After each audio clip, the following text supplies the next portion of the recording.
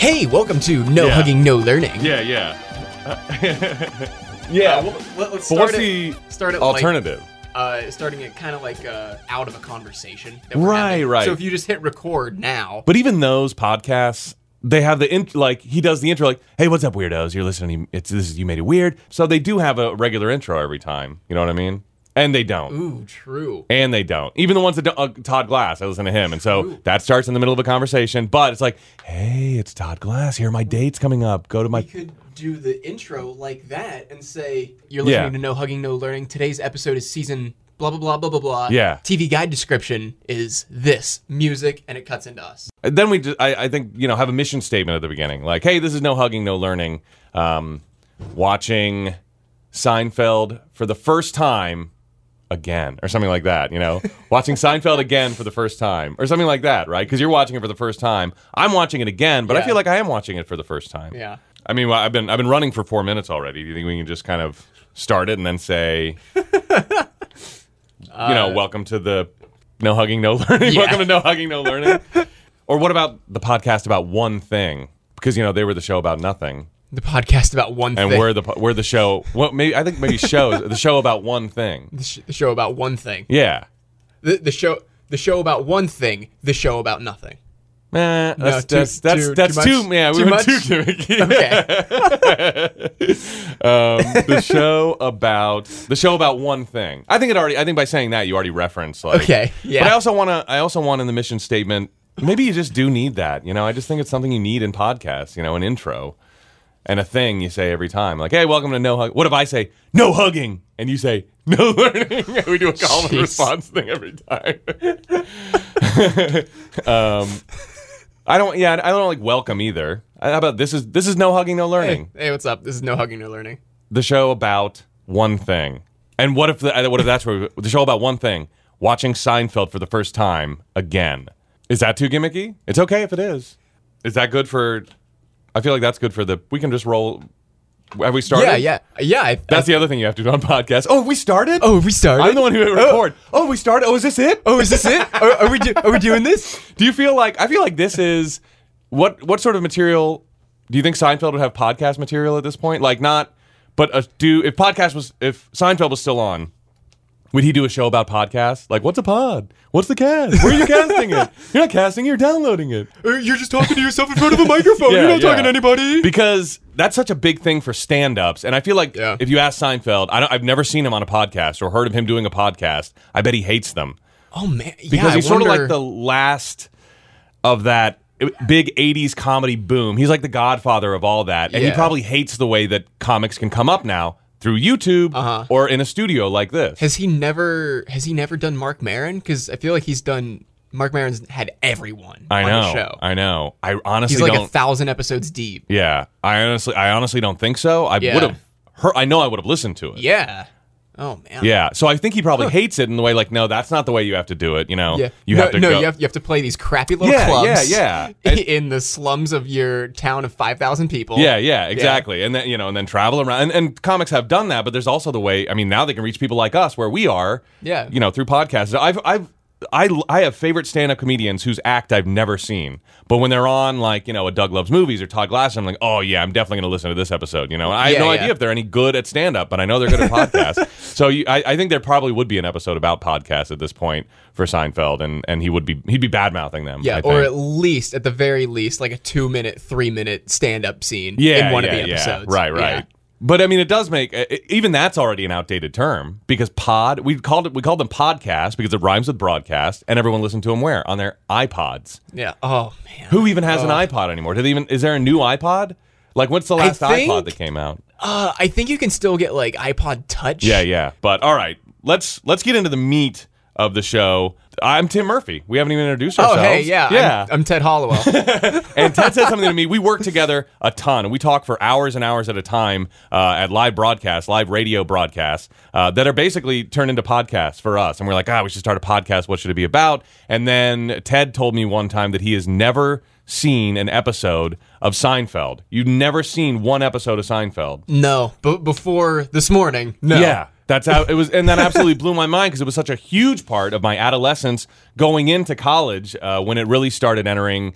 It started being played every night. You could see like 2 episodes of Seinfeld. Yeah. The best TV stations had 2 Simpsons reruns and then 2 Seinfeld reruns. Man. Yeah, and so from 6 to 8, you could just sit there and watch that. That's incredible. My local Fox affiliate had, I think it was a Simpsons, it was a Seinfeld rerun. Yeah. I think a Yes Dear rerun. Okay. Simpsons. Yeah. And then Family Guy. Okay. I think that sounds like a lineup that existed. Yeah. Or I mean, Family Guy came to in like '99 whenever it started. Right. It might have been something else before then. So I mean, Seinfeld was in syndication so much everywhere that you could always find an episode pretty much on TV. And so in college, me and my roommates loved it. And it's just been such a part of my cultural identity, you know what I mean? Something that I think, and then the fact that doesn't exist for you, I felt like I had unfrozen a caveman, when in fact, you're only just young and I'm old. But we're at like the opposite spectrums of what people would consider millennials. Like I'm an old millennial. Yeah. I was born in 1981. When were you born? I was born in December of 1992. So when the first episode of Seinfeld aired, the Seinfeld Chronicles, which was July 5th, 1989, I had just turned 8. Yeah, it was my grandfather's 50th birthday, and I was 2.5 years from being born. From even existing. Yeah. So that, I mean, I just can't believe it's just not a part of your, there are references that people my age make that just go right by you that you're like, yeah, all the time. Okay. I mean, like a lot of things that are popular in culture that I haven't seen because I'm bad with seeing things that are significant in pop culture. Yeah. Like, I didn't see any Star Wars movie until 2011. That's a shocker. And that was 45 minutes of episode 3. Yeah. I didn't see a full Star Wars movie until The Force Awakens. That's insane. But because you came out in prequel territory for that. Like, someone should have been taking you to the prequels. I should have been so hyped for the prequels. Yeah. Well, what? First prequel was what, 99? 97? 90, it was 99. Was it 99? Yeah, 99. I was 7 years old. I should have been the target audience for episode 1. Yeah. And I don't know, had no interest in it. Yeah, right. I don't know why. But like much like Star Wars, Seinfeld, I know a lot of the references, I know a lot of the quotes, and I know what is significant in pop culture. I know No Soup for You. I know Hello Newman. And I know the characteristics of Kramer just busting through the door. Right. That's about it. That's it. Those are the big 3. No Soup for You. I know a puffy shirt. There's something about a puffy shirt. Yeah. I wrote down puffy shirt. I thought of some Seinfeld. I only thought of 2. I thought of some Seinfeld, and puffy shirt was one of them. So know there's some. Have you ever seen it? Could you describe it? I've never seen it, but I know. Whenever I was 16, I was walking through FYE, and they had, I think, a complete series set of Seinfeld, and it was in a puffy shirt box. Yes. So it came with like a puffy shirt in a display box that you could. Yeah. I think that's the only time I've ever actually seen the puffy shirt that is referenced. I don't think I've ever seen the episode or a clip of it. Right. So you don't know why it exists. You don't know I have what no idea why you have it's no significant. context for it in the show. If I said something like, well, this came up recently, and if I said fusilli to you, which is a type of pasta, would that mean anything? Nope. To you, no. Nope. Sounds like something I can get at a restaurant. You can. It's a pasta. Is it a real It's pasta? a pasta. Okay. Yeah, it's like a spiral pasta. But it doesn't. You don't have any context as far as like why that might be related to the Seinfeld universe. So that's the kind of thing that I'm really interested to explore, and I hope that stuff pops up a lot. I hope it really sticks out to you, the differences in what Seinfeld could do in an episode, and what you're like, why did he do this? You know what I mean? Like this already, I know there's like 4 or 5 things in the pilot episode that we'll talk about, next week or whenever, that stuck out to me that I'm like, well, this episode, it was 1 minute in before something stuck out to me where I'm like, that joke makes no sense anymore. Yeah, I think I know what you're talking about right off the bat. But yeah, I mean, even aside from that, I'm just really looking forward to seeing how these episodes from almost 30 years ago now, how they hold up to today. Yeah. Because, I mean, granted, yes, they were aired in 1989. All of the material is not going to be relevant. Right. Yeah. There's going to be a lot of things that make you go, ooh, that would not be good in 2018. Oh, do you mean just like sensitivity-wise, like things you can say and things you can? Both. Because I'd be willing to say that there are those things are going to pop up. Both that, yeah, and just bits that wouldn't work. Yeah. I think, or just stuff that we have been beaten to death with of people of shows just like trying to be the stereotypical sitcom. Yes, because Seinfeld was the first stereotypical like sitcom of this type. Well, yeah, it broke ground. Yeah, it broke new ground. Yeah, so all this stuff that we're seeing, or that I'm seeing for the first time, you're seeing all over again. Yeah. I've still seen in other shows. Yeah. But all these other shows were making fun of Seinfeld doing it. Yeah. You know what I mean? We're trying to mimic it and being like, oh, we're going to be, let's do this. Let's be the next show about nothing. Yeah, exactly. And some of them have done very well. I'm sure we could think of some, but and some of them have failed, at doing that. But you could see they were trying to hit that tone, and they were like, oh. But what's funny is there's lots of remnants in, especially the first season, I'm guessing, of very sitcom-y stuff, like stuff from the early 80s. So like, well, this is what a sitcom should be. Probably the network was like, we need jokes. Make them do this or whatever. Yeah, really. and they were trying to do something different. And they, you could tell they were trying to toe a line between with their vision and then what a sitcom was at the time. So I always compare it to, and what I'm trying to do is it's been so long since I've watched this series in order from the very beginning. I've probably never done that. So I'm looking at it with a different eye as well. Like, going back and thinking, I'm sure there's some Mandela effect where I'm like, where you just I thought this, and then this is what actually was, things that have just have been ingrained in my mind. I'm sure I'm going to go back and go,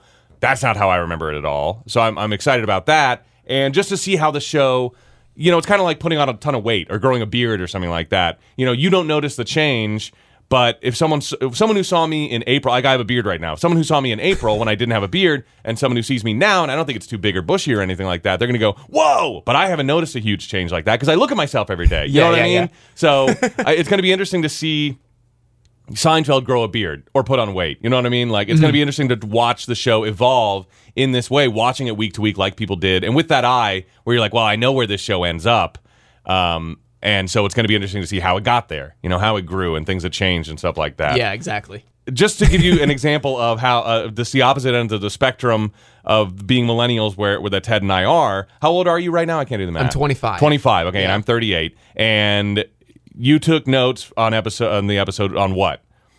Just kind of... No, I mean like the actual medium. Oh, the actual medium of how I took notes? On my tablet. It's an iPad or a tablet, and I took paper notes with a pen, and you can hear I actually have actual paper notes that I've written down. So I think that's a perfect example right there. I didn't even think of this. Oh, man. Yeah. And so we have a Twitter. You can tweet at us at @NoHugging. We'll get that going.